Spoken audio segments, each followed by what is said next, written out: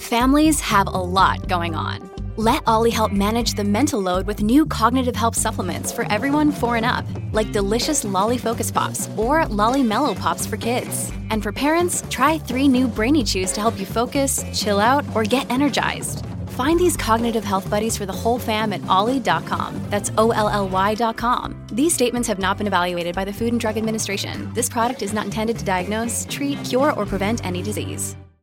For logbook servicing you can rely on, you need to make the right choice. You need trained professionals who are fully qualified to service your car according to manufacturer's specifications. For real peace of mind and a nationwide warranty, book in or book online at repcoservice.com. Welcome to Inspiring Stories for Bauer and O'Day. Don't miss out on the little moments because the little things are everything. Hello, my name is Tim McMillan. Welcome to another episode of Inspiring Stories brought to you by Bauer and O'Day. Don't miss out on the little moments because the little things are everything. I have to say, with my next guest, I'm a little bit nervous because once upon a time she was a teacher of mine, so I have to sort of snap myself out of thinking that I'm going to be assessed for this next interview. She is a voice that is familiar to the 6PR audience. Over many years, you would also have seen her on TV screens once upon a time, and maybe even read her work in print as well. At heart, she is a journalist. In more recent years, she's also been an educator. And I can speak from experience that when my guest walks into just about any newsroom in Perth, she's very much the mother hen, and all the little chicks that she probably taught once upon a time come running in her direction. Some of those chicks, like yours truly, not so little and young anymore. So it's with great pleasure I say hello and welcome to Jo McManus. Hello, Jo. Hello, Tim. Thank you very much for having me. It's an absolute pleasure. It does feel strange, I've got to say, me interviewing you when you were the one sort of trying to impart all your wisdom and skills onto us students once upon a time. Yeah, well, I don't think it's strange because I've watched your career with great fondness. I remember helping you get your first big job, which was, I think, producing Liam Bartlett's program on another station. On another station, yeah. And I've watched you since then, and you've done really well, and it makes me proud. And I feel that for all my former students, I feel a great sense of pride and love for them all. Yeah, and you can see that, like I said, you know, when you do walk into a newsroom, there's such a fondness there, and you have taught so many of the people who are working in media here in Perth and have since gone on to other places as well, but also some that have worked in media and gone on to do other things. So there must be so many people that you watch with interest. I do, and I think I'm really lucky because the course that we were running at ECU, the ECU broadcasting course, which was when you did it, bachelor degree or a diploma. It's been through many different, and then it became a postgraduate course in 2005. It's such an intimate course, as you well know. We spend so much time with each student. That it's not like a normal uni course. So you get to know them really well and you then become friends with them or colleagues or whatever. So it's a beautiful thing. Yeah. You recently retired. I did. How's retirement treating you? It's bloody marvellous. Do you wish you'd done it sooner? No, I think the time was right. I think the time was right. I'd enjoyed what I was doing very much. And I just got to a point where I went, I need a bit of a rest. Yeah. And I think the time was perfect. Yeah. And look, I know the last almost decade has been full of unbelievable challenge and heartache for you, which we'll get into in a bit more detail a little bit later. So, yeah. Yeah. I think you earned your break, that's for sure. Thank you very much. But let's go back to your early days, because I know you're a Sydney girl originally. I am. I mean, we'll call you one of our own now. Well, I chose to be here. Yeah. And I'm here still. You're here. You're still here. You're one of us. Absolutely. Growing up in Sydney, journalism was in your blood, wasn't it? I mean, as I understand, both mum and dad Not my were in the dad, profession. my mum and my maternal grandfather. My maternal grandfather actually set up ABC News. Did he have one of those very clipped Australian, slightly British accents? He had a beautiful voice. I mean, he actually started his broadcasting career doing cricket. Wow. And reading children's stories. And he used to actually do the old pencil on the glass to make the sound of the willow on the Wow, doing his own sound effects. did his own as sound well. effects. And they used to get the scores coming in via telex. And he became assistant general manager of the ABC and decided that the ABC needed an independent news service. Wow. And he set it up. And back in those days, commercial radio stations bought it from the ABC. Is that right? And he set it up all around the country. Wow. Yeah, so it was definitely in my blood. And then my mum was also a journalist. She actually wanted to be an actress, and my grandfather said you have to have a proper job. Yeah. So she became a journalist, which some people would think was not a proper job. But she was actually an actress as well. Right. So she starred in a film with Peter Finch and David McCallum called Robbery Under Arms, and went to London with my dad. They'd just married, and my dad was in pharmaceuticals. And my older brother and I were both born in the UK. And when they came back to London, to Australia when I was 6 months old, they were Australian, of course. And the famous story is that they were halfway to the airport to return to Australia when Mum realised she'd actually left me behind. What? Yeah. Apparently I was such a good baby. So quiet she didn't notice you weren't there. So she just, when they went racing back and grabbed me in my little bassinet and took me on the What were you- plane. Yeah. And so obviously, although I'm Australian, because I'm born of Australian parents, I'm lucky because I've got this dual, if I wanted, I've got Yeah. dual citizenship, which is Yeah. cool. My mum worked sometimes as a journalist, sometimes as an actress. So she was in Homicide and Whiplash and all these other shows. Right. But she also worked in newspapers in a time when women could only write for the women's pages. So what sort of stuff did she do? She used to write a column called Handy Mum because she was really handy. My dad was hopeless. When I decided I wanted to be a journalist, she tried to talk me out of it. Right. Because she just didn't think that was a career that would suit you. Yeah, she just went, why would you want to do that? Like, Yeah. it's really long hours. It's Did she not terrible enjoy pay. it? She loved it. Loved every minute of it. Of course she loved it, but she was still... When I first got out of school, I tried to get a cadetship and I didn't. I failed with a Fairfax group of newspapers, which are now 9 newspapers. And I landed myself... I went to secretarial college because I knew to be a journalist you had to have shorthand and typing in those days. So I thought, I'll learn how to do shorthand and typing. It'll give me a better chance next time around. And I landed myself a job as a receptionist with a biomedical engineering company. And at the end of the year, they sent me to London. It was amazing. They sent me off on this business trip and they were going to offer me a sales job. And Mum was Yeah. going, take it. But I got a cadetship. Yeah. And that was more important. What was it that attracted? Obviously, you could say that it was part of your DNA and the family, but I wanted to tell people stories, I Yeah. think. I love people. I love talking to people. I love Yeah. getting to know people. And there are a lot of people out there who don't have a voice. And I think I really wanted to tell those stories. And I was a news junkie. I was always interested in what was going on in the world around me. I just couldn't help it. And it was interesting. So I did my cadetship with the Sun newspaper, but that also included, so we also did stints on the Financial Review and the Sydney Morning Herald because that was sort of part of your cadetship. But the big moment for me then was when we did everything for 3 months. So you do 3 months of, shipping news, 3 months in courts, 3 months, and you learnt. And it came up to my turn to do 3 months of midnight to dawn police rounds, and they told me I couldn't do it because I was a girl. is that right? So I kicked up a stink, and they still said I couldn't bet you do did. it. I did. I went, that's ridiculous, because in those days, how great is this? When you did police rounds at night, you had a driver and a photographer. Yeah. So you were in a car. Different So if times. something happened, you radioed back Yeah. your copy, your story. So I kicked up a big stink, and they ignored me. And then I said, right, I'm going to the union. This is discriminatory. Wow. This was 1980. I mean, it's Yeah. not that long ago if you Yeah. think about it. It's Yeah. not that. It might have been 81 by then because, would have been 1980.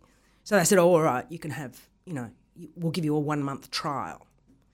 So, of course, what happened was, and this is some kind of reverse sexism, was that I'm going to crime scenes and fires and, accidents in the middle of the night, and all the coppers and fireys and ambos are blokes, of course, in those days. Yeah. So they'd go, who's this who's this? 19-year-old? Hello. Listen, Joe, if you'd like to just get a bit of extra information, come up to the cop shop for a cup of tea at about 3 a.m. And did you? Yes, and so I was scooping my opposition who Yeah. was working for the Daily Mirror, and I was getting scoop after scoop after scoop. It was hilarious. So then they That's said, amazing. after my 1 month trial, they said, You can carry on." carry on. And now all the other girls, because Yeah. we were girls, we weren't Yeah. women, now all the other girls can do it Some too. of the blokes would have hated you.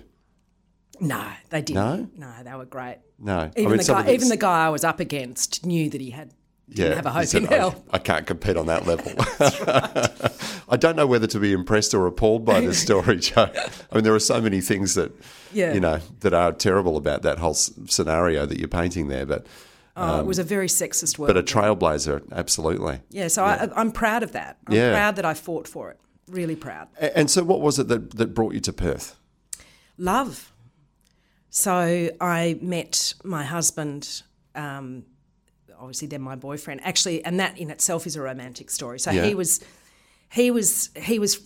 a hybrid. He'd been born in Sydney, had grown up in Perth, and then he'd taken himself off to Saudi Arabia to work, to save up money to buy a block in Margaret River for, wait for it, 50.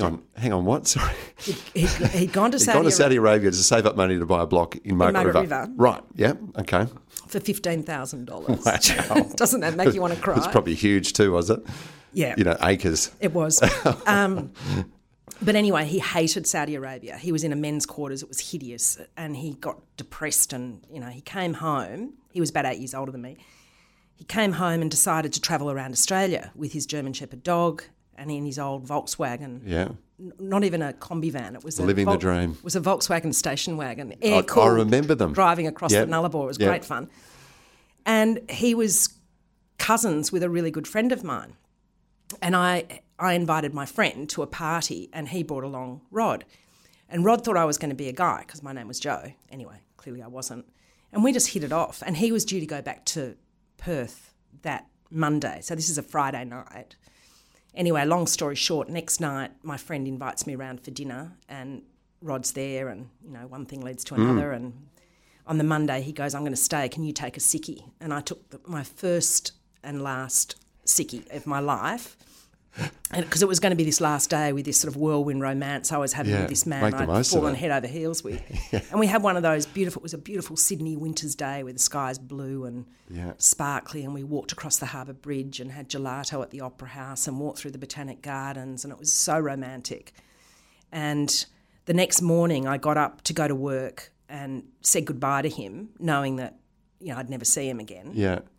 And I'd rung in sick and I cried all the way on the bus. I was just devastated, but I was trying to be terribly sophisticated and grown up.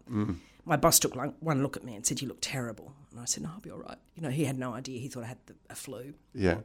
Came home that afternoon, got off the bus, and I saw this German Shepherd dog in the park across the way from my flat, and this guy that looked like Rod, but he was wearing a suit and tie. Anyway, it was Rod, and he walked up to me and he went, I went out and got a job today because of you. What? I'm staying. Wow. So the next Friday, literally a week after I'd met him, he moved in with me, and that was it. Wow. Pretty good, hey. That's amazing. That's a trading in his old life, his old lifestyle. Yeah. Yeah. So he got a job. He was a quantity surveyor and he was doing really well in Sydney. And then he decided he wanted to be an architect. Right, as you do. As you do. And so we knew we couldn't live on one income in Sydney. Yeah. So we flipped a coin between Brisbane and Perth, where we would move to. And it had to be Perth because it was on the coast and Brisbane wasn't. So we moved to Perth, and the plan was 5 years. I'm still here. You're still here. I won't ask you to do the maths for us, Joe. It's a bloody long time. Let's take a break. This is Inspiring Stories. Joe McManus is our special guest. Didn't expect it to take such a romantic turn so early, Joe, but that's a beautiful story. Thank you for sharing. We'll be back with more right after this. You're listening to Inspiring Stories for Bowra and O'Dea.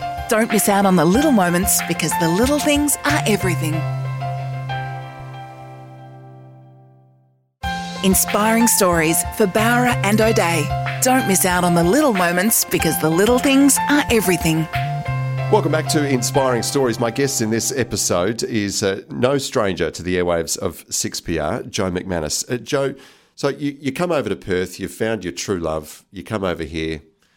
What did you think of Perth when you first got here? I thought it was very quiet. Yeah, I thought it was very quiet. I thought it was very pretty, and I love the climate. Yeah. Loved the climate. In fact, I got my first job on the Daily News, as it was then, and I think it was with the Daily. Or it might have been when I moved to the Western Mail, but I did not long after I was here. I did a story on what it was like to be a tourist in Perth, and I went on tour. Like I did the bus tours, and I did all of that kind of thing. And it was kind of a great way for me to see the city. Very good. And what do you remember what you learned? I learnt that Perth people were obsessed with rich people's houses, which I thought was like weird. It's because disturbing how some things don't change, isn't it? Because coming from a place like Sydney where there are rich people's houses everywhere, I mean, let's be honest, now if you live in Sydney and have a house... Exactly. But yeah, you're a success story. But I was always struck by... I think Perth is one of the friendliest places I've ever been to. Do you reckon it still is? Absolutely. Yeah. I mean, honestly, I have this group of friends that I've met over the years in different scenarios. They're the best people in the world. They're just fantastic. They would bend over backwards to help you. Yeah. And I just think, for example, where I live, there's a buy nothing, sell nothing Facebook page, and it's the generosity of people on it just astounds me. There's people who cook meals and go, I've just made this, say, Vietnamese pho, and it's a Vietnamese lady who wants to come and get some for dinner, that kind of thing, and I just sort of think... I need to get onto that. You can't, you've got to live in a suburb. But I just think Perth's, I just love it. I mean, I've chosen Perth as my home. Yeah. And I've still got family in Sydney, and I miss them, obviously. My mum... Did they struggle with you moving? Because it would have been the other side of the world back then. Yeah, but you know what? In fact, it was so expensive to fly. Yeah. It was like $1,200 one way. Yeah. So you couldn't go to and fro very often. But you know what? My mum and dad were always just 100% supportive. They would have loved me to have come home. But as I said, and now, people say to me now, because I'm on my own now, are you going to go back to Sydney? And I go, no, Perth's my home. But your mum, I can go and visit her whenever I want now. Yeah. Well, COVID dependent. Yeah. Tell us how you made the switch from print journalism into broadcast. How did that happen? When I started at the Daily News, I was writing a column on television, and I used to have to go out. In those days, you went out to Channel 7 and Channel 9 to watch the shows that were coming up to do reviews. Out in Dianella? Dianella. When that was the hub? That's it. And I met John Rudd, who is an absolute legend and who was the news director at Channel 7. And he offered me a job. And I said no. At that point, I was working for the Western Mail, which was a weekly newspaper. Yeah. And I was having a ball. I was working with people like Paul Murray and, Martin Saxon and amazing journalist, Kathy Saunders, amazing journalists, learning so much from them, Anne Burns. But then the Mail, about 6 or so months later, had promised me a pay rise and didn't deliver. And so in a fit of pique, I rang John and said, is that job offer still open? And he said, come and do a screen test and we'll see. Yeah. And he said to me, you'll be horrified by this. So will the listeners. Well, actually, but it's a sign of the times. And he used to call me Mrs. McPersonus, because Mrs. McManus, Yeah. And he said to me, Cobber, because he used to say that, Cobber, if you're going to be on television, you're going to have to wear high heels to negate that short, dumpy look. Oh, my God. Now, at the time, I think I weighed 55 kilos. What year is this? The mid-'80s. Mid-'80s, okay. Yeah. And it was just like, yeah, okay. So I wore high heels for years afterwards. I don't wear them now. Yeah. But, you just accepted it. Yeah. And it wasn't done in any nasty way. He was actually being really honest. Like, let's face it, television is about whether you like it or not, the way you look matters. I'd like to say that culture has completely gone, but I don't think it has. It's improved a lot. Yeah, it's improved a lot. Yeah, but it's been baby steps over a long period of time, hasn't it? And it was amazing because I walked straight into a newsroom and they promised me that I'd get to shadow Alison Fan for a week. I had I didn't have the training that you guys had, doing Hadn't been to the ECU broadcasting course, for instance. Had no idea what I was doing. And day one, I got sent out to do a job on my own and had to do a piece to camera. Yeah. And it was a fluffy story. It was a story about jewels or something, but it was horrendous. It was so nerve-wracking. But that was it. Away we went. And did you love it? I did, but I really wanted to work in current affairs. Yeah. That was my thing. Yeah. I wanted to work in longer form TV. Yeah. And my opportunity came much more quickly than I thought. Yeah. So. With a show called State Affair? Yeah. I have State vague Affair. memories of State Affair. Yeah. It was huge. Yeah. It was hugely popular. And what happened was, it's a good story for young journalists too about, always being on the lookout for a story. Yeah. I was between jobs, so I'd done one job in the morning for news and we were doing another job sort of in an hour and a half. So my cameraman, Ingo Hilbig, who I think is still around. What a great name. Great guy. We grabbed a restore roll and went to Hyde Park just to have a quick bite to eat before we went to the next job. And there was a big story going around at the time. Dennis Waterman of Minder fame and Rula Lenska, who was a very famous Polish-British actress at the time. She was more of a stage actress. And they were in Perth because she was doing a stage show and they'd secretly married in Perth. And it was a massive story because Dennis Waterman was at the height of his powers. Huge star in Minder. Yeah. And I spied them across the park. At Hyde Park? Yeah. As you're sitting there eating your restore roll? And they were doing some kind of filming. So I went over there and I tapped on the shoulder I said, what are you doing? And they said, we're shooting a promo for World Vision with Dennis Waterman and Rula Lenska. So I went up to them in a break and I introduced myself and said, how about an interview? And Dennis Waterman said, I'll tell you what, I'll give you an exclusive if you promise that you'll leave it till, this was Tuesday, if you'll leave it till Thursday and you give World Vision a plug. And I said, you're on. Deal. So we did the interview there and then. That's amazing. And I still hadn't told my bosses and everyone was looking for this story. Right. So I did this quite a long interview because I figured maybe State Affair could use it somehow. I was working in news. Went and did my other job, went back, and I waited till after the news because I knew my boss would want to run it straight away. I went to John and said, guess who I interviewed today? And he said, who? And I told him and he went, you what? What? He said, that's a State Affair story. We're promoting it now. I said, no, you can't. This is the deal I made. And to his credit, he stuck to the deal. But we promoted the crap out of it. I bet you did. One of the other amazing stories, one that's I think still intriguing to a lot of people that you covered extensively too, was the Rajneeshi people, which was a worldwide movement, but for some reason really took hold in, well, not just Perth, but parts of WA, didn't it? Yeah, it did. Sheila became a Sheila. phenomenon in her own right. Well, she became famous because she said that tough titties line on 60 Minutes. Yeah. And, she was, but I knew her quite well because even when I was working at the Western Mail, I did quite a lot of stories with her.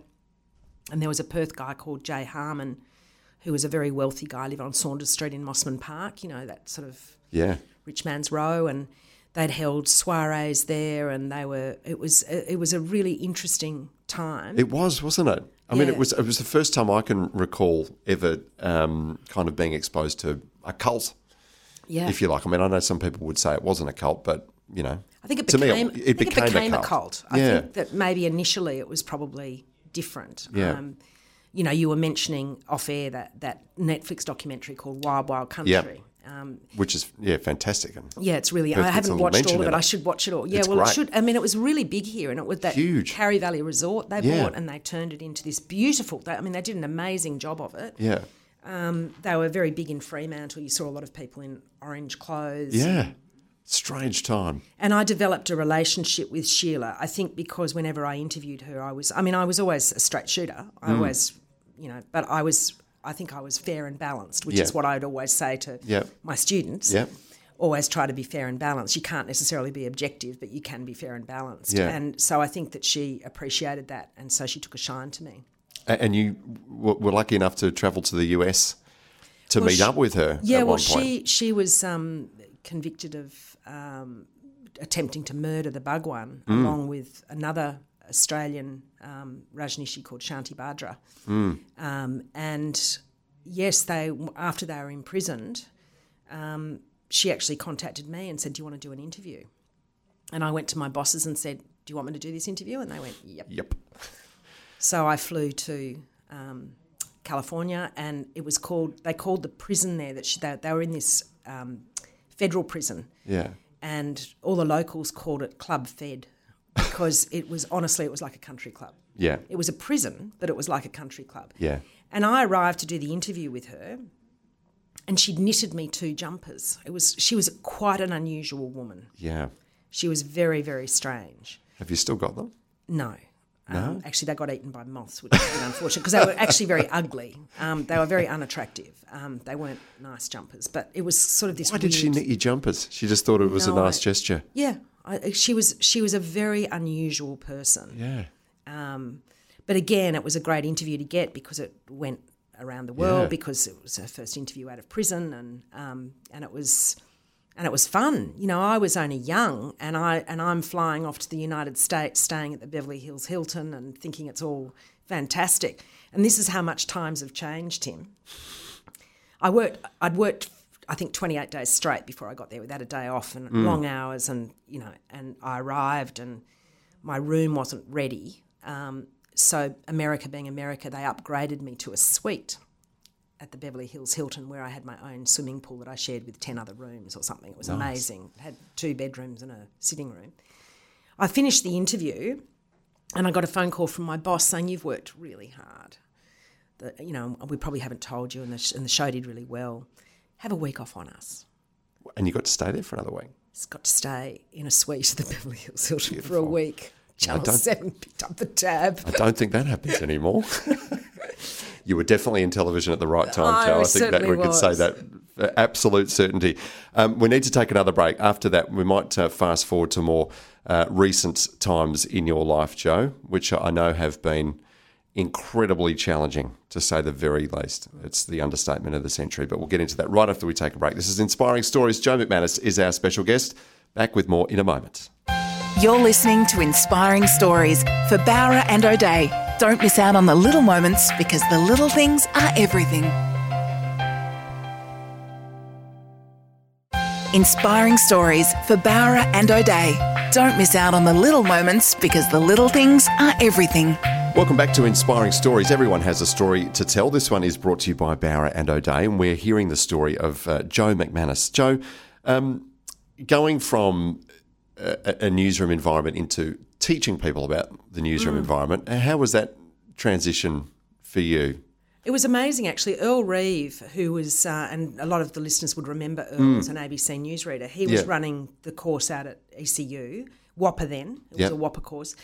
He had been teaching kids to do voice at Channel 7 and Channel 9, and he asked me if I'd be interested in teaching television journalism as a sessional, and I said, no, yeah, I'd love to, but I can't teach. I don't have any qualifications. I've got no degree. I've got nothing like that. I've just done a cadetship. He said, I think you'd be good. And I went and did it, and I loved it. I just loved it from day one. And so I did sessional teaching for, about 10 years while I still worked in the industry. Yeah. And then they offered me a full-time position when 2005, when it became a postgraduate course. Yeah. Obviously, journalism's changed a lot, since you started. And I've got to say, I've gone out and spoken to a couple of high school groups, the media students at high schools, and they kind of ask questions, should I do this as a job? What's it going to be like in 20 years? And I honestly shrug my shoulders and say, I don't know, because I don't know. Journalists are still going to be here. You have to have journalists, and I know that journalists are like always the most hated, used car salesmen, journalists, politicians. But you know what? People don't realise that journalism is so important to our community. You wouldn't know about things like COVID-19 if it wasn't for journalists. Like it's those sorts of things. It's just so important for journalists to get out there and find information. Now, I know a lot of people don't trust us, in inverted commas. Yeah. But honestly, most journalists are honest and just want to get the facts out. And you get some, dickheads.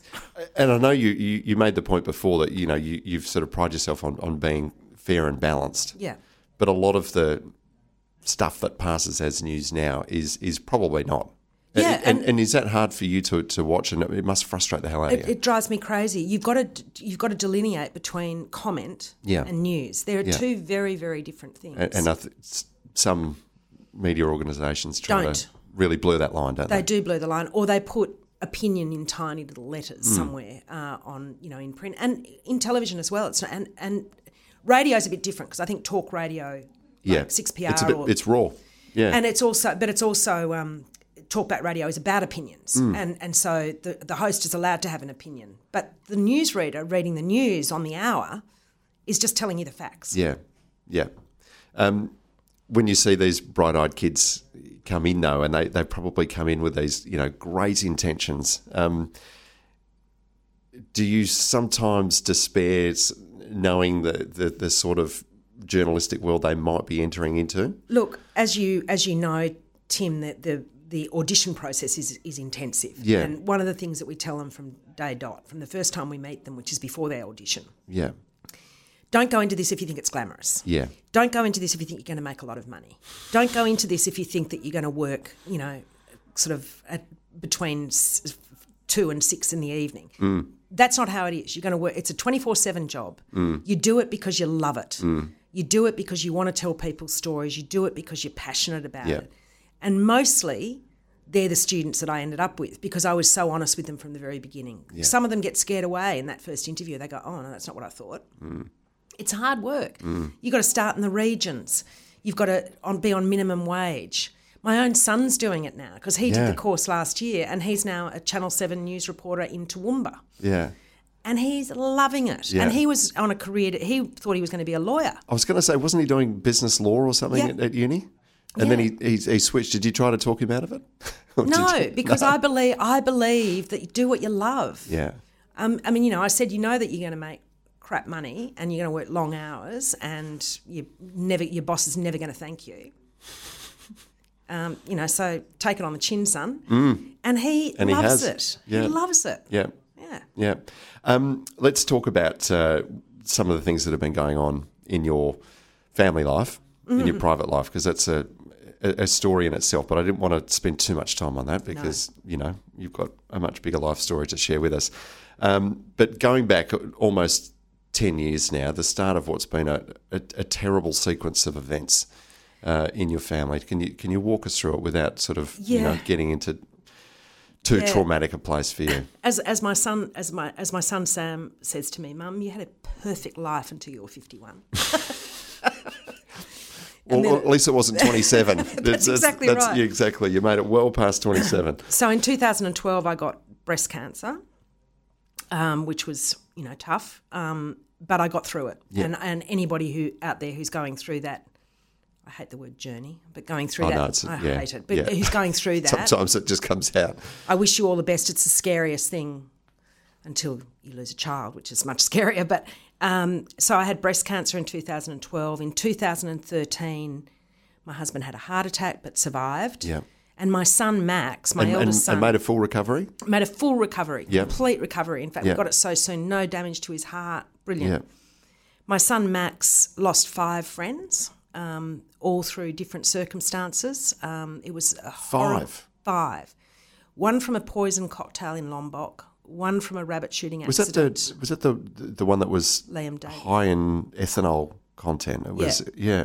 He'd done nothing wrong. I remember that. One from a rabbit shooting accident. One was Preston Bridge, who I think a lot of people know his story. Yeah.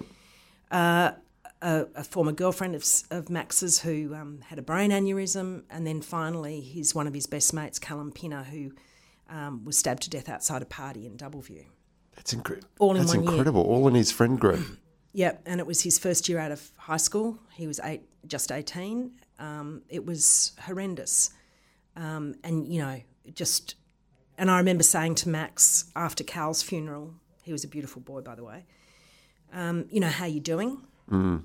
And he said to me words that I shared with my friends because it was or Rod and I shared with our friends because it was so profound for an 18-year-old. He said, you know what, Mum? Death's a part of life, and the best thing you can do for someone you love who dies is live a fabulous life. And Max had been through his own, on the 2nd of July 1999, when he was 4, he was diagnosed with type 1 diabetes. Right.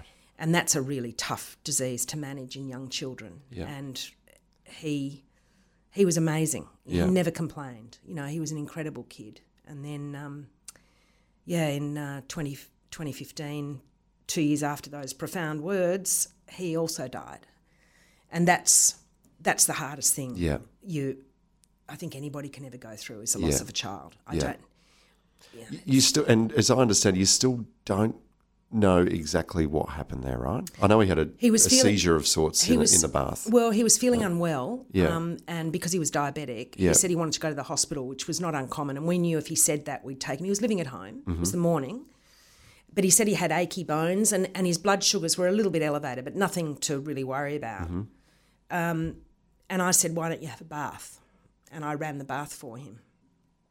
And he hadn't got out after a bit, and my husband, Rod, went in and went and knocked on the door and said, you have to get out, because Sam was getting ready. He was in his last year of high school, Sam. Yeah. And there was no answer, and Rod went in and he drowned in the bath. And obviously Rod pulled him out of the bath, and he and my son did CPR on him while I rang the ambulance, and it was an absolute nightmare. Horrific. An absolute nightmare. And then there were 2 days where, I was hoping for the tabloid TV miracle where he'd be the one, Would pull through. Rod and Sam, I think, already knew. They were more pragmatic about it than I was. But when the moment came and they told us that he wasn't going to make it, I remember walking out into the waiting room because I just needed some air. And it was just filled with young people, and they were in board shorts, in high vis, in suits, in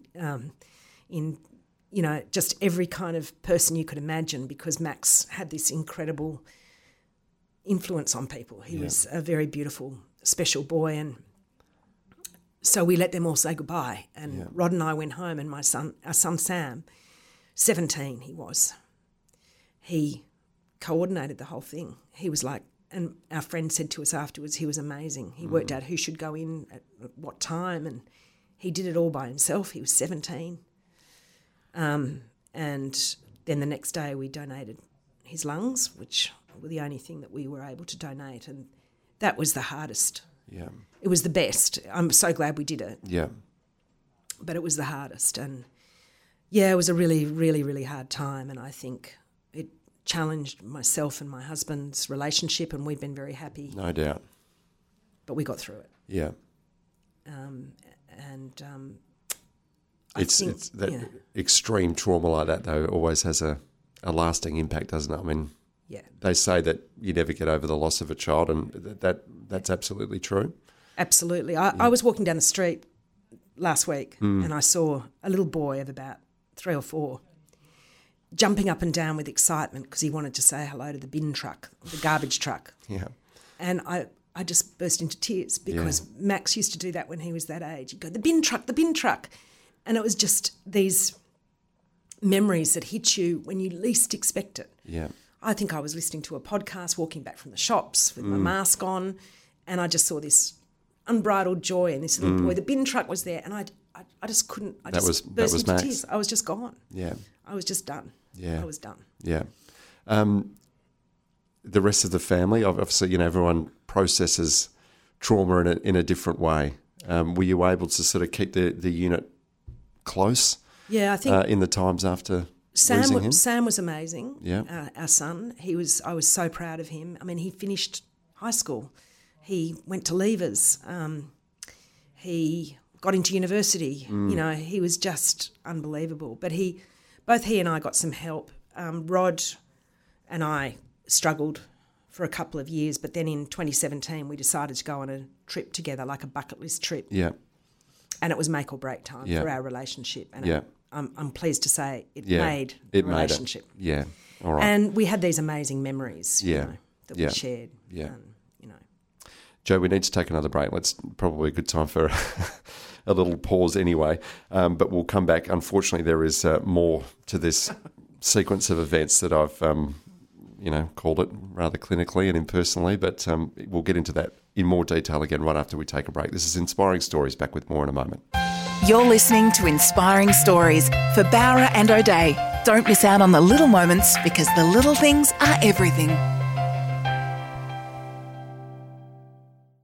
Inspiring Stories for Bowra and O'Dea. Don't miss out on the little moments, because the little things are everything. Welcome back to Inspiring Stories. Tim McMillan is my name. My special guest is Joe McManus. Joe, tell us then what happened in more recent years with Rod, which is unfortunately is another tragic part of your story. So Rod and I got each other back after this trip to Europe. Then we went to America together. We met Sam over there. He was studying in Canada. It was amazing. Yeah. then at the beginning of 2019, Sam and two of his mates were going to Japan snowboarding, and they actually invited 21-year-old boys, inviting some old man to go with them. He must be a pretty cool dad. He was a great dad. He was a great dad. And so they invited him to go, just for the snowboarding part, you understand. They're not doing the rest. So he arrives in Hakuba. They have a night together, then they have a day on the slopes, and he goes to his room. And Sam rings me doesn't come up down for dinner. Sam rings me in the morning and asks me if I've heard from Dad, and I said no. He goes, "Oh, it's okay, Mum, I'll call you back." Says to his mate, "I had a dream last night that my dad's dead. I think my dad's dead." Oh, my God.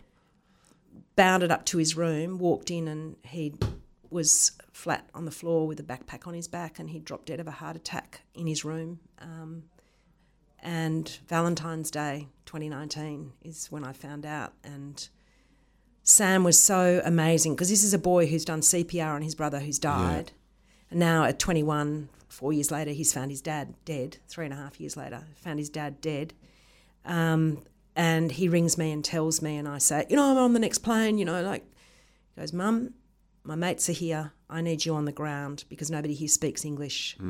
I've been through this before I got this." Yeah. And he did everything. He organised everything to get our Rod home, and I lost the love of my life. Yeah. But you know what? I had a love of my life. Yeah. We were together for 38 years. Yeah. And I think many people never have that. I met him when I was 20, and we were together for 38 years, and I had that joy in my life. And apart from struggling after the death of our son, which I don't think is unfair or unreasonable, so I lost him, and it's very hard. And how are you now? Well, everyone copes with loss in their own way, don't they? Yeah, so I got really sick last year. I got shingles, and then just a top thing, and I made the decision to retire. And then I found out in December that I had type 1 diabetes, which is full circle because Max had it, which was a complete shock because I didn't think people of my age got, diagnosed with type 1. Yeah, so now I have to inject insulin 1 million times a day, do all of that. But I think I'm lucky to have got it at 60 and not at 16 or 4 like Max did. So I'm good. I have great friends. My son lives in Queensland, so I'm living in the family home alone, and I'm quite enjoying the time on my own. Yeah, I'm still processing my grief over Rod, I think, and I will never finish processing my grief over Max. What's worked for you in trying to bring some peace and a sense of calm to your life? I think spending time alone, surprisingly, really? Like actually allowing myself to feel. Yeah, and I'm still getting my head around that, and it's not always easy. But also having a fallback position of amazing friends who I know would drop everything if I rang them and said I'm having a wobbly day. Yeah, yeah. You hear people say a lot of the time, keep yourself busy. Yeah, well, I did. I did. Sounds like what you did, but it doesn't. But it's not the I mean, you probably wouldn't want to. You don't want to curl up in a ball. And also, when Max died, I wanted to set an example for our son, for Sam, that life goes on. And I always go back to the words that Max said: "The best thing you can do for someone you love who dies is live a fabulous life," because that's what Max would want, and that's what Rod would want. But I think that we need, as a community, to have more discussion about death. I think we're afraid to talk about it. Yeah, I'm not scared of death at all now. I have absolutely no belief in God, though, whereas before I think I sat on the fence. That's a controversial one. We haven't got time to unpack that one, Jo. Let's talk about then, you've mentioned bucket lists a couple of times. Have you got a new bucket list that now that you've retired and you've got, options and time to do things? Have you got things that you are absolutely determined to do? I have got some things I want to do. I want to go and swim with the whale sharks. I think that's something that I really want to do. Well, even in COVID times, you can still do that. Exactly. Except I'm getting a new knee in a month, and so I won't be able to do it for a while. I'll have to wait till next year. But that's something I really want to do. I want to do more travelling. I want to go and spend more time with my mum in Sydney and my brother. I've got a brother in Auckland as well, in New Zealand. I'd like to go and spend some time with him. Yeah.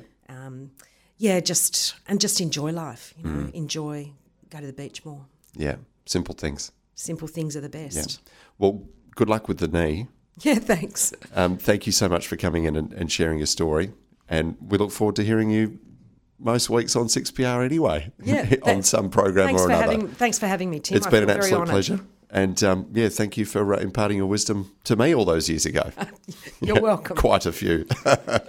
Thank you very much. You've been listening to Inspiring Stories here on 882 6PR. On this occasion, with the one and only Joe McManus. Don't miss out on the little moments, because the little things are everything.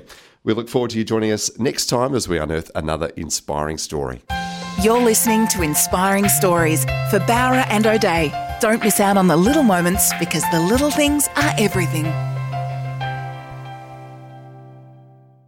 Stuff for your face and body? It's men's skincare with a purpose. Top quality Aussie-made grooming and skincare to help guys look and feel great with no hassles. Plus, Stuff is helping mental health too. Find Stuff at Woolworths or visit websiteofstuff.com.